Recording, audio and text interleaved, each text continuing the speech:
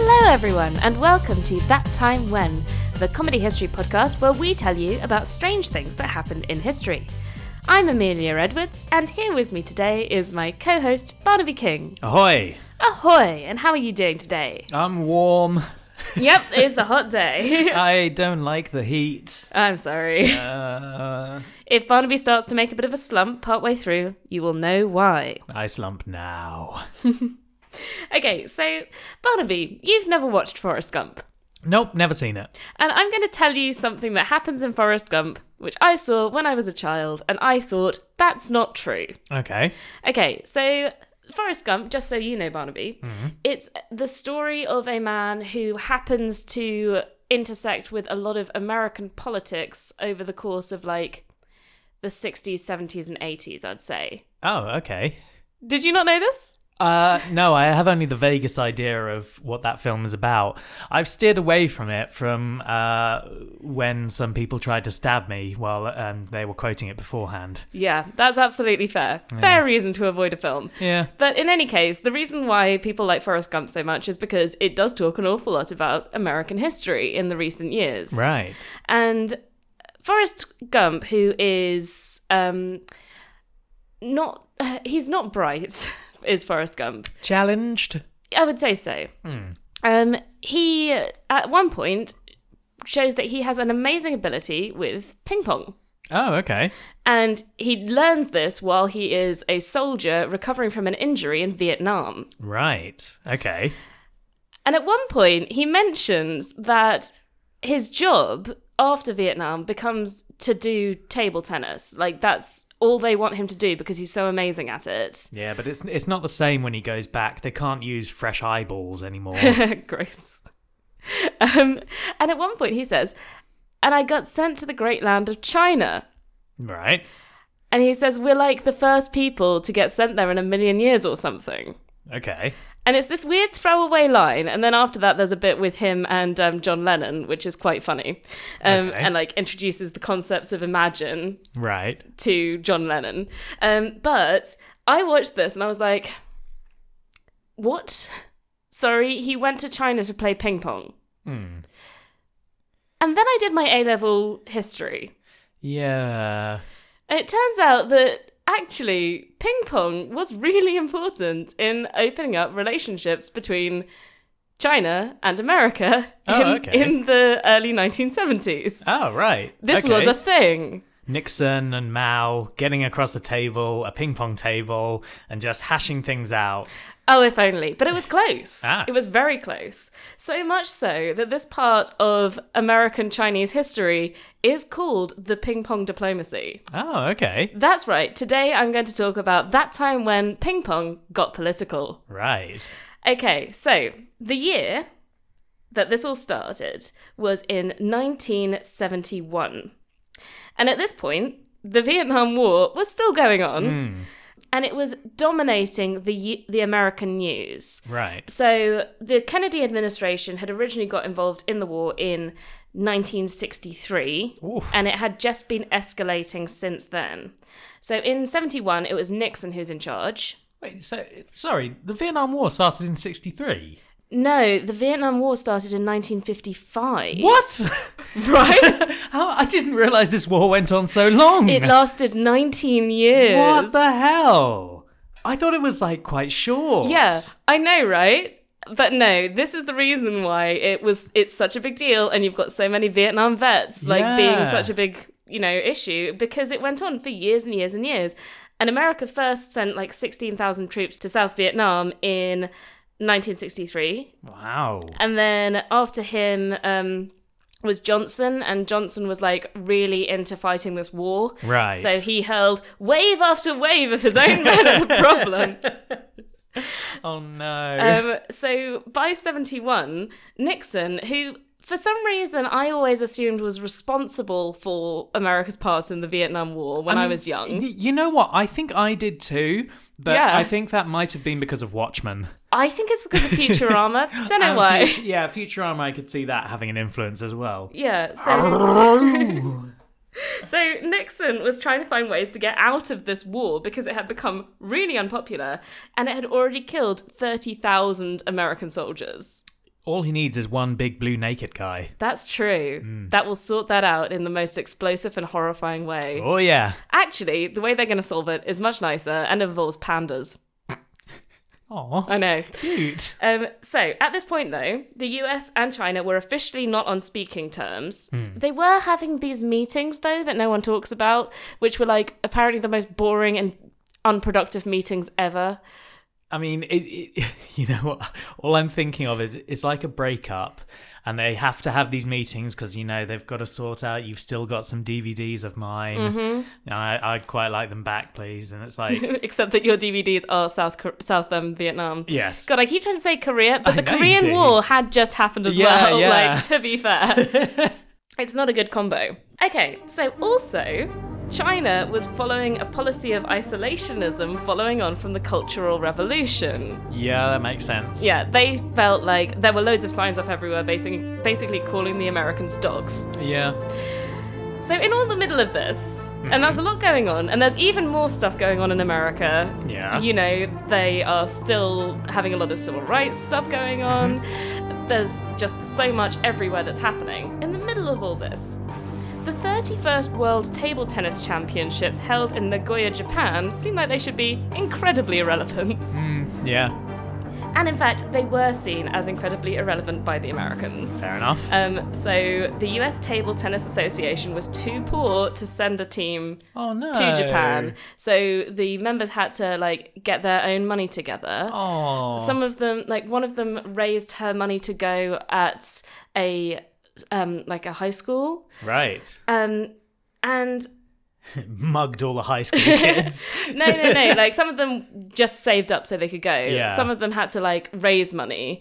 The youngest member of the team, who was 15 years old, Judy Bachensky, her dad had to take out a bank loan so that she could go to Japan. Damn. And this is the thing. Normally, if you're going to send people to a championship, you're not expecting them to be teenagers. No. But a reasonable number of the team were teenagers. It wasn't just Judy. It's just making me think of the Queen's Gambit. I mean, it is a little bit like the Queen's Gambit, and we'll get into the political side of it, you know, in a bit. Nice. Just like with the Queen's Gambit, really. Excellent. So they were ranked 23rd in the world. Okay. And they were the only team that didn't have a uniform. So literally, they turned up, they just looked like the weirdest mix of people. Well, howdy, we're here to try out the ping pong. Well, this is the thing. I made the assumption, which one should never make, that everyone was whites. Oh, right, yes. And, you know, probably backwater hillbillies. Yeah. No. Like, they had black ping pong players. They had originally Korean ping pong players. They had a lot of different people. It was a weird mix. There were some people who were very corporate America, and there were hippies. There were teenagers like Judy. There was just this bizarre mix going on. God, that's the melting pot right there. It was the melting pot because the US government had no say in anything. It wasn't really very official. It was a group of like severe amateurs going to play ping pong. And you say they were ranked 23rd? Yeah. Out of how many? Do we know? I think it's like 40-something. Right. So, you know, they're all right. That's reasonable. But you've got to bear in mind that there are some people who take table tennis real seriously in this competition. Yeah. So, you know, they're okay. Yeah. But they're also a bit of a shambles. Yeah, fair enough. They need to be smartened up. We need to My Fair Lady them. Oh, no. No, we don't. Oh. Okay, they didn't do well, by the way, in the World Championships. Yeah, I'm just going to fair straightforward tell you. They didn't do well.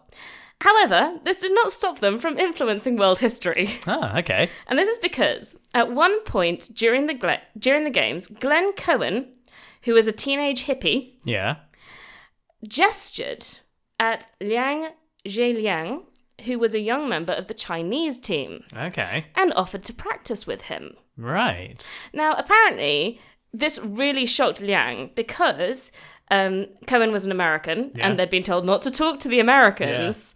So Liang called him a reactionary and ran away. I mean, I think he was tempted. He was also a bit shocked because Cohen was only a third-ranked table tennis player. He was first rank, and actually it was an insult for him to ask Liang to play. Oh, these uncouth Americans. How dare they? So Liang actually went and checked with an official at this point to be like, what should I do? Is it okay for me to play with this guy? That's bizarre, but yeah, okay, yeah. And he was told, go back and play a short game in order to be polite.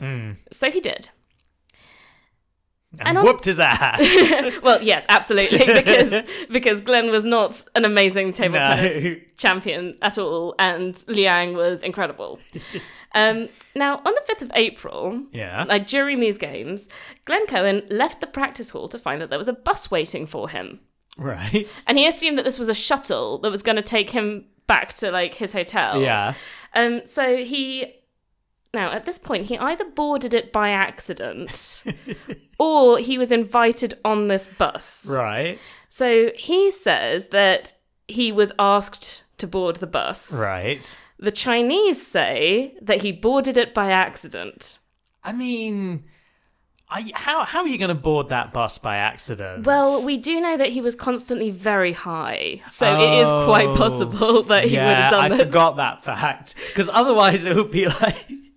I'm just thinking that bit in The Simpsons where Homer goes to a lesbian bar and he looks around and he's going, there's something odd about this place, but I can't put my finger on it. There's no fire exits. Okay, so he gets on this bus. Yeah. And as soon as the bus heads off, he realizes that every other person on the bus is a member of the Chinese team. Well, yes, yeah. And he's like, oh my God. He should probably pipe up at this point and be like, So apparently, according to everyone there, they just stood, like they just looked at each other in silence for several minutes. Am I a hostage now? Difficult to say. Luckily, he did have a translator with him. Yeah. And so he tried to diffuse the situation. Yeah. And he said this, which I think is hilarious. He said, I know all this, my hat, my hair, my clothes look funny to you, but there are many, many people who look like me and think like me. We too have known oppression in our country and we are fighting against it. But just wait, soon we'll be in control because the people on top are getting more and more out of touch. Because as a hippie, he's very angry at the government and he has some kind of feeling for, revolutionaries. Yeah, kind of probably one of the better people to actually have this happen to them. He probably is one of the best people out of the team to get on this bus. And at this point, Zhuang Zedong got up from his seat that was towards the back of the bus. Zhuang Zedong had been like one of the best table tennis players in the whole world. Yeah. And the people around him were like, what are you doing? Sit down. Don't go and talk to this man. Yeah. They'd been told not to talk to Americans. I'm just imagining this whole scene as if it was like an anime. I mean, to me, it's a Coen Brothers film. Oh, yeah, that would also make sense. It's bizarre. Yeah. And he goes up to the front of the bus and he presents Cohen with presents. Oh. He gives him a little badge of Chairman Mao. Oh, and delightful. I know. Who doesn't want a badge of Chairman Mao? Okay, the weird thing is, like, later in this story, there's a slight thing where one of the female members of the team, while still in Japan, goes and gets a badge of Zhu Enlai, who is, like, the premier of China. Right. I don't know where you'd get a badge of Zhu Enlai in Japan in 1971, but she managed it. Fair enough. So, I don't know, maybe you do want a badge of Chairman Mao at this point. Hard to say. He also gave him a silkscreen portrait of the Huanghang Mountains. Oh, that's nice. It's really pretty. You can see a picture of it because Cohen was the son of a PR man. Right. And was really big about, like, creating this relationship between China and America. Yeah. So the next day he was up in front of the press, like waving the silkscreen thing, being like, get pictures of this. This is incredible. Oh, nice. And also Cohen and Zedong shook hands. Yeah. Okay, so the next day, after Cohen's been waving his silkscreen thing about, going, look how incredible, he was waiting for Zhuang because he was already out of the tournament because he wasn't particularly good. He was waiting for Zhuang after a game. He'd gone shopping. Okay. And he'd found matching t-shirts for them. Aww. Adorable. Best friends forever. Oh, no. It's the hippiest shit you've ever heard. Okay. It's got a heart. Yeah. Which is the American flag, but with the peace symbol on a corner of it. Right? And then underneath, let it be. Oh, wow. Oh, yes. So he gives Zhuang this t-shirt, and he gave Zhuang a really big hug in front of the press. Right. And the press goes absolutely mad. Yeah, well, you would. Now, this, seems like just kind of a cute story with a little bit of a meet cute in it. Yeah. But it turns into something really big. Right. Because Mao has access to the international newspapers, as in Chairman Mao has got access. Yeah. So he reads about what's going on, and he's like, maybe this could lead to something good.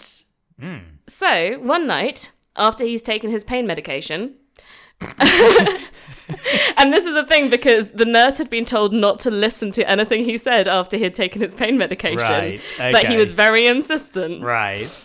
He said... God, that poor nurse. What a situation to be in. I know, especially with someone like Chairman Mao. Exactly, yeah. That could go badly. Yeah, he is not going to have any qualms about having you killed. Oh, no. We're going to talk about that in a bit, actually, so don't even worry. So Mao makes the decision that he's going to invite the American ping pong team to China. Right. And they're going to get to have a little tour, and it's going to be great. Okay. And so he sends word to the Chinese ping pong team. Yeah. With whom he's been communicating 3 times a day. Oh. The whole time they've been in Japan. Bloody hell. I know. They were, at this point, they were pretty much the only people allowed out of China, so it was a really big deal. Yeah, that makes sense. So he tells them, look, we're going to get the Americans to come to China at the end of these games. So it's not even in a few months. Right. It's in a week, maybe? Yeah. They'll come to China. Wow. Which is just insane. That is insane. Especially given that they are not diplomats. No. They are just some people, mostly very young. Yeah. So, this gets even odder, really, by the way that they get invited. So, Song Zhong, who is the head of the Chinese delegation, rides up in a taxi and finds Rufus Harrison, who was just a member of the team. He wasn't the head of the team. He was just a table tennis player. Yeah. And he was trying to get a taxi. But instead, Song Zhong gets out in front of him, along with all these other Chinese military types. And Song Zhong says to him, how would you respond to being invited to China? And he's like, oh my God, how do I even respond to this? He tries not to smile because he's like, that would be great. I'd love to do that because we're a really crap team. No one cares about us. We're not getting exciting invitations. Imagine getting invited to China at this point. That's really, really exciting and really mad at the same time. There's a lot going on there. Yeah. So Harrison goes back to the team. It's he actually is quite diplomatic about it. He says, I'd have to think about it because some of the younger members wouldn't be able to pay to get to China from Japan. And Song Zhong says, we would accommodate any necessary expenses. Wow. Which... They really want them to come to China. They really want them to come to China. And that would be the point where I would panic, to be honest. Yeah. I mean, at that point, you're like, this is a trap, right? Yeah, we are going to get made into political prisoners for some reason. This is insane. So he goes back to the US team and is guys. Guys, we're being kidnapped. Come join. Do you want to go to China? And everyone's like, oh my God, I really want to go to China. That sounds incredible. But the problem is that they can't find the head of the team because he's out shopping with his wife at this point. So they're like, where is he? We have to make some kind of decision. And can we even do this? Yeah. Because at this point in time, American passports had a line in them saying that they couldn't travel within mainland China. Right. So literally, they're not actually allowed to go. Yeah, that sounds like at that point you want to go to the American consulate or something. And that's exactly what Harrison did. Hey, excellent. Well, I'm glad that, we're both being sensible about this. You are sensible about this, so is Harrison. Pass the buck. Yep. So Harrison calls up the US Embassy in Tokyo. Yeah. And according to him, the voice on the other end of the line when he's like, can we do this? Can we go to China? Is like, yeah, just go. And he says that it's in a sort of like everyone goes to China kind of way. Right, Like, okay. of course, everyone goes to China. Americans haven't been in China for like 15 years at this point or longer. I'm not entirely sure. Everyone goes to China. I'm in China right now. Yeah. How are you in China? You're part of the embassy in Tokyo. Yeah, but it's just the done thing. You're a bit bored of Japan. You just pop over to China and just like have all your calls redirected. That's very true. It's no big deal. No biggie. It's just the Cold War. Like, nothing's going on. It's a Cold War. It's not a hot one. It's fine. Except it's in chill. Vietnam. Well, yeah, but Yeah. we don't go there. I'm in China, not Vietnam. So the reason why there was like this really blasé attitude about it was because he talked to this guy called Bill Cunningham, who was responsible for knowing about China, basically, from Japan. Right. And he had interpreted a single line from an annual report on foreign relations from the president to Congress. Yeah. As meaning they could go. Oh, okay. This line said, "The United States is open to educational, cultural, and athletic exchanges with the People's Republic of China." Right. Yeah, that makes sense then. So this guy's like, yeah, they can go. And then after saying that, he's like, can they go though? Like, that's probably fine. And he has to actually have a discussion with people. But no, he said they can go. Yeah. They go over, like, they send a couple of people from the team to Tokyo with the passports because they think they might need, like, an official stamp or something like that. They get told what they need to do while they're in China, which includes don't grope any women. God. Which I think says a lot about both China at the time and America at the time. Yeah. Apparently, who's our favourite guy at the moment? Give me a second. Oh yeah, apparently Glenn Cohen had previously been seen basically sitting next to some lady that he didn't know, putting his arm around her shoulders and groping her breast. No. So this was a thing. Yeah. Apparently a Russian embassy member had at some point also groped a Chinese lift attendant and immediately been expelled from the country. Yeah, fair enough. So I think we can go from this. People were pretty gross in the 1960s. I mean, they still are. They still are, but they were more casually gross. Yeah. And also, China was not into that at all, which is one thing to say about the Cultural Revolution. There's a lot you can say about the Cultural Revolution. I don't think there is enough time to talk about that here. We're going to talk about the Cultural Revolution in a bit. Not yet. Okay, so the team were free to go, and so the team went. Now, I was reading a book about this. There's a lot about what happened and what went on, and the fact that Glenn Cohen was actually high most of the time because he'd managed to smuggle weed into China. Wow.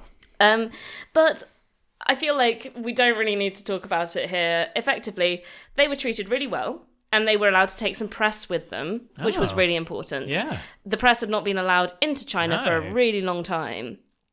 So as a result of this, and the sort of first glimpse into China and all the coverage, China suddenly became much more popular with average Americans. Right. They held a Gallup poll in the US that showed that for the first time ever, the number of Americans in favour of China's inclusion in the United Nations had become a majority. Wow. So at this point, China wasn't a member of the United Nations. Yeah. Taiwan was, I think. But awkward. I know. But now we've got to this point where Americans aren't rabidly against the Chinese, which they had been for a lot of the Vietnamese War for kind of obvious reasons. I mean, I'll say as like a PR stunt, this is going swimmingly for China. It's going really well, and it only continues to get better. Oh my God. Because on the basis of this Gallup poll, on the same year, Henry Kissinger Yeah. flew secretly from Pakistan to Beijing. Oh, right. And this was so secretive that he actually claimed to be ill and say that he was having a couple of days on a retreat in the mountains. I see, yeah. He sent a double in his car into the mountains Wow. in his place and then flew to Beijing.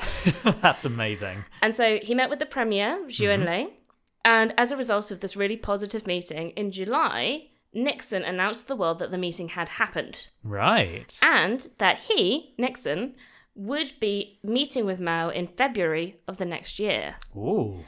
They also lifted their embargo against China in June of that year, and they managed to get into this really positive, despite Vietnam, relationship. They signed an agreement to say that they would maintain positive relations with each other, and Mao gifted Nixon two panda cubs. This is mad. Yeah. This is utterly insane. And just because, someone met someone else at a ping pong tournament and was weirdly chill about it. Yeah. Isn't that great? And it all stems out of that one moment of just meeting and being quite chill and doing something nice. Yeah. That's mad. But what if that wasn't a coincidence? Was it all planned? Well, that's what Nicholas Griffin, who wrote Ping Pong Diplomacy, thinks. Ooh. He thinks the whole thing was planned. Ooh, I love me some, historical reevaluation by a specific historian. Oh, yes. We've just had Caligula. We have. Now, in order to think about why Nick Griffin thinks this was planned, we have to look back at the history of the Chinese table tennis team. Okay. Because I've told you a reasonable amount about the US table tennis team. Yeah. The Chinese table tennis team had a very different experience. Right. So, 10 years before, in 1961, Peking had hosted the World Table Tennis Championship. Okay. And this was going to be a really big deal for them, and so they made a really big deal out of their table tennis champions. The Americans had chosen not to attend on this case, which is why it had been so long since Americans had gone into China. Yeah. Okay, so they decided they needed a team that would show the world that China was a massive success. Makes sense. That's generally what China does. Oh, yes. And they had held tournaments with thousands and thousands of participants, out of whom they had chosen 108. Right. This is a special number with deep significance because of a story in China that's a bit like their version of Robin Hood. It's about 108 people standing up against some really oppressive emperors. Right, I see. So 108 of them were trained in a special training ground over the winter before the 1961. Sorry, it's just a special ping pong training ground. Yes. When you say something like special training ground, obviously I imagine something very military. So I'm imagining a military base and you sort of zoom in, you go through the window and it's just a load of people playing ping pong. It's pretty much like that, as far as I can make out. This whole operation is almost military precision, as far as I can tell. The only thing that makes it different from every other sort of organization in China at the time is that they're trying to encourage people to have individual and different skills so that they can take on every different person they might meet in the ping pong tournament, right? Yeah. Okay. We need you. You're good against fire type. You're good against electric type. Oh man, it was worse. There were people who had been trained specifically to emulate a specific foreign player's style. Oh, wow. So they knew that foreign player was good against these other foreign players. So if these other foreign players came up, they could send out this guy. Bloody hell, that is meticulous. It's meticulous. And exhausting, it sounds like. Well, the thing is that the whole thing was organized by He Long. And He Long had been one of the 10 marshals of the People's Liberation Army. Oh, okay, right. Well, he knows how to organize something. He knows how to organize things. He's a general. He's at the heart of communism. And he's really, really into ping pong. So much so that when the People's Liberation Army were holding up in the mountains of China, he used to get Mao to play ping pong against him. And he encouraged all of the soldiers to do this as well. Oh my God. Yeah. Oh, China, you crazy. Oh, it gets weirder. I'm sure it does. Like, very little is going to surprise me at this stage, I feel. So the thing was that also at this time, with these 108 people, they were fed 3 full meals a day. They were allowed to have new clothes whenever they wanted them, and they were allowed as many ping pong balls as they wanted. Now, that sounds like a really basic thing to say. Yeah. This was during the Great Leap Forward, which was like China's way of trying to catch up with more developed countries around the world. Right, yeah, that makes sense. One of the things that happened during the Great Leap Forward was that they said, okay, everything has to be done according to communist principles. Right. So normally when you plant seeds, you plant them at certain distances from each other, right? Because that way their roots have space to grow. They said that seeds have to be planted really close to each other because, like people, seeds will succeed if they are close. That's just bad farming. It is, but this is what the peasants were instructed to do. Oh, those poor peasants. Yeah. There were also a lot of other really bad practices. For example, the 4 pests. Right. Were 4 different animals that Mao said were killing the people in various ways. Right. One of the pests was sparrows. Oh.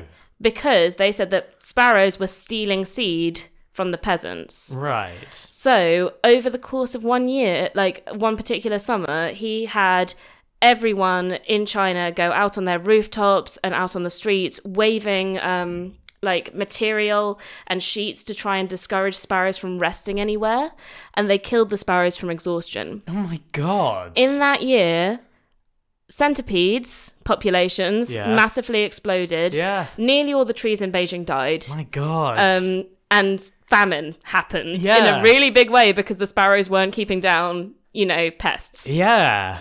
Oh my god, that's insane. Yeah. But it just goes to show, ecosystems. Ecosystems are really important. So basically, this is why Australia doesn't want people introducing weird animals to it. Yeah, which is fair enough. Yeah. So basically, while the whole of China is starving, except for like very small parts of Beijing, the ping pong players are well fed.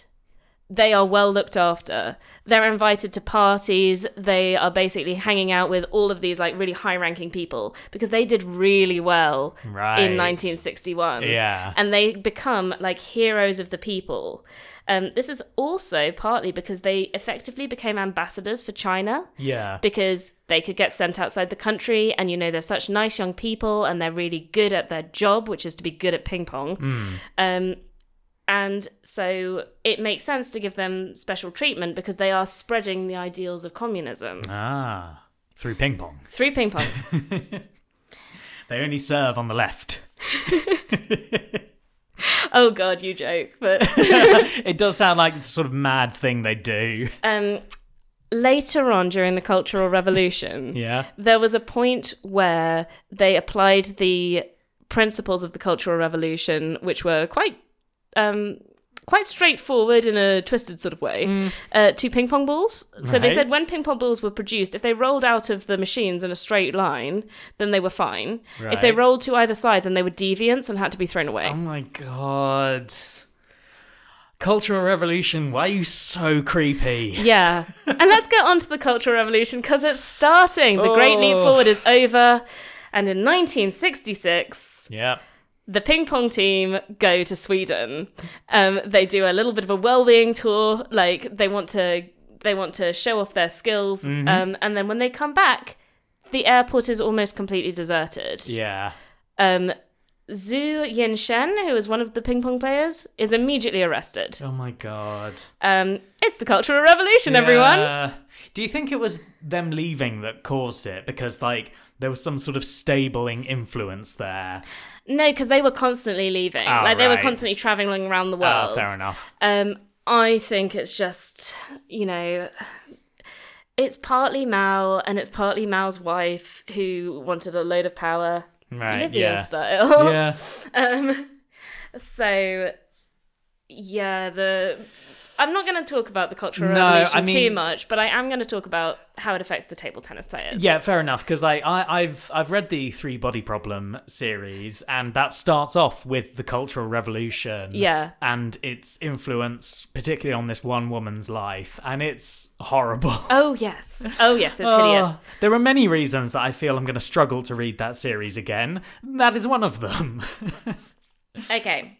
So basically, for people not in the know about the Cultural Revolution, we're not going to talk about it too much, but in 1966, Mao goes, I want more power and influence, especially over young people. Yeah. So let's just say that all the young people are now allowed to leave their villages because they were trapped in one place before, and they can become the Red Guard, and they can show that they love the idea of communism by getting rid of all authority members. Let's start off with teachers. You're allowed to beat your teachers to death now. Yep. That kind of thing is going on. That happens in Three Body Problem. Oh, yeah. Okay, so at first, the table tennis players were safe, Right. except obviously for Zhu. Yeah. This was because He Long and Zhu Enlai were in charge of them, so they had kind of like powerful protectors. Right. And also because table tennis had been seen as encouraging the spirit of communism. Right, So they yeah. felt, we've been doing our job. Yeah. We've not betrayed anything. We're fine. Yeah. But then they banned practicing table tennis What? because they started to think, part of the problem is that we don't want people to be seeking out individual goals. We don't want them Right, to be following yeah. trophyism. Yeah. So it's okay to it's okay to use table tennis as entertainment for other people, but you can't be practicing it because you're trying to get better, and that's for you. Right. Yeah. And then, I hope I'm going to say her name right. Then Zhang Qing, who was Mao's wife, Yeah. called He Long a traitor. Oh no. Now, Zhu Enlai tried to hide He Long, Yeah. but he was found, Yeah. and he was subjected to what were called struggle sessions. Oh. Mm-hmm. Right. Yeah. So struggle sessions are basically just a form of torture and interrogation, but then they'd let you go home at the end of it, and then they'd get you in the next day and do it Yeah. again. And they did these struggle sessions to him for a while, and eventually they said, okay, you're definitely a traitor. We are going to imprison you within your home, and we're not going to give you access to your insulin anymore. Instead, we are going to give you shots of glucose. Oh my God. Yeah. Jesus. So he's basically trapped in his house, slowly dying of diabetes. Yeah. This is not a good thing for table tennis. Well, no, of course not. The struggle sessions started to be used against the table tennis players at this point because of their trophyism. It's gonna get dark, and I'm sorry. I'm so sad. So, It's so warm and I'm so sad. I'm not gonna talk about everything that happened to the table tennis team because it is pretty damn sad. 3 of them died during this point. God. One of them was almost definitely murdered. Right. 2 of them, it looks like it was suicide after the struggle sessions, Yeah. including the coach. But I'm going to talk about Zhuang Zedong, the man who gave the presents Yeah. in 1971. Yeah. So he survives. Yeah, yeah. He had been subjected to the struggle sessions as well. He'd been pretty cool about it, I've got to say, because his struggle sessions were those ones where, the torture was making him stand in particular ways for hours. Like stress positions. Yeah. And, yeah. And what he'd done was he'd go back to the rest of the table tennis team because they were all still living together in Yeah. this, military training ground thing Yeah. almost. He'd go back to them and explain how to do it and how to do it best. Then he'd eat and go to bed. Oh my God. What a champ. He was an absolute champion in regards to this. Yeah. It started to get really bad for him, though, for a number of reasons. Partly because his wife was a pianist. Yeah. And that was one of the old things that Mao was particularly against. And also because he had been the 3-time world champion. So he was the worst in terms of trophyism. Yeah, I get that. So the people really, really turned against him. And so, he ended up, from all this torture, signing a character poster against He Long. Right. So he said He Long has been a traitor to China. Yeah. And also he said that he had personally suffered from being part of the table tennis team, that it had been bad for his physical well-being and his mental well-being. Yeah, the torture was fine. The torture was absolutely the fine. ping-pong, that was true torture. Yeah, like, also hilarious given that the table tennis team were like some of the few well-fed people in China for all that time. And He Long had apparently been like super nice to them the whole time and like really loved them. So it must have been a hell of a thing.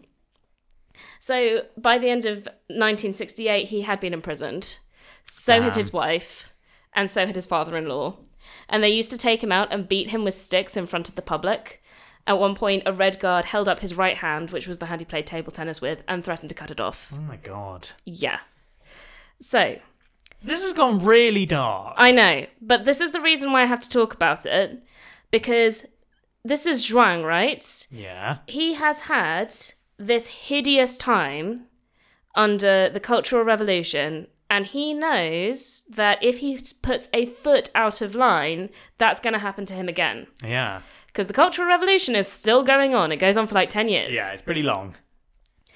So why would he risk it again by opening up relations with the American he's been told not to talk to? He's just that ballsy. But he's signed against He Long. Yeah. Well, He Long was a traitor. Well, we know He Long was not a traitor. No, okay, so you're suggesting that this was like something that he was instructed to do. Yes, absolutely. And there's a little bit of evidence to suggest this as well. Okay. So Zhuang always said that the moment on the bus had been spontaneous. Every single one of his interviews, he was like, it's a spontaneous moment. I was inspired by Confucianism to like be accepting and a good host. Yes. But he did once admit something interesting. Okay. He said that before... He said, Mao told me to do it. We were having tea and he was like, hey, go befriend the Americans. And I was like, chill, Mao. Oh, wow. Imagine if that had been the case. No, he once admitted that before he had left China for Japan, he had gone to a warehouse to get a large silkscreen portrait for an American. Ah. And he said, I thought it had to be a large one. Right. So he's like... 12 miles long. He's made this decision even before he's gone to Japan. He's going to get a silkscreen portrait for an American. We know that the Chinese Foreign Ministry kept a warehouse which was graded with gifts for foreign dignitaries. Right. And that it was always decided in advance what level of gift a diplomat would receive. Right. So could it be that Zhuang was sent to this warehouse to get a specific gift that had been chosen in advance to give to one of the American team? Or maybe he was meant to give it to a diplomat, and it was a hilarious misunderstanding. Sort of like an episode of Frasier. Yeah. I mean, could be. But there's also the thing about getting on the bus. Yeah. Glenn said that he was invited, and that seems like it's kind of likely, especially because he was the one who'd already had an encounter with one of the Chinese players and shown that he was going to be friendly. Yeah. And he seemed to be a good person to choose. So... because he's off his tits. Yeah, I mean... I don't think they knew. He's not going to panic about it. Look at how high he is. Just make sure there are a lot of snacks on that bus. There aren't any snacks, it's the Chinese. They don't have any food. Well, you know, they're getting... well, no, they're not getting their meals anymore, I suspect, are they? I don't know. I don't think so. So, this is the suggestion. What if this moment, this delightful little meet cute that changed the world, was actually a decidedly political thing from the very beginning, and that it had been decided to happen way before the Chinese went to Japan?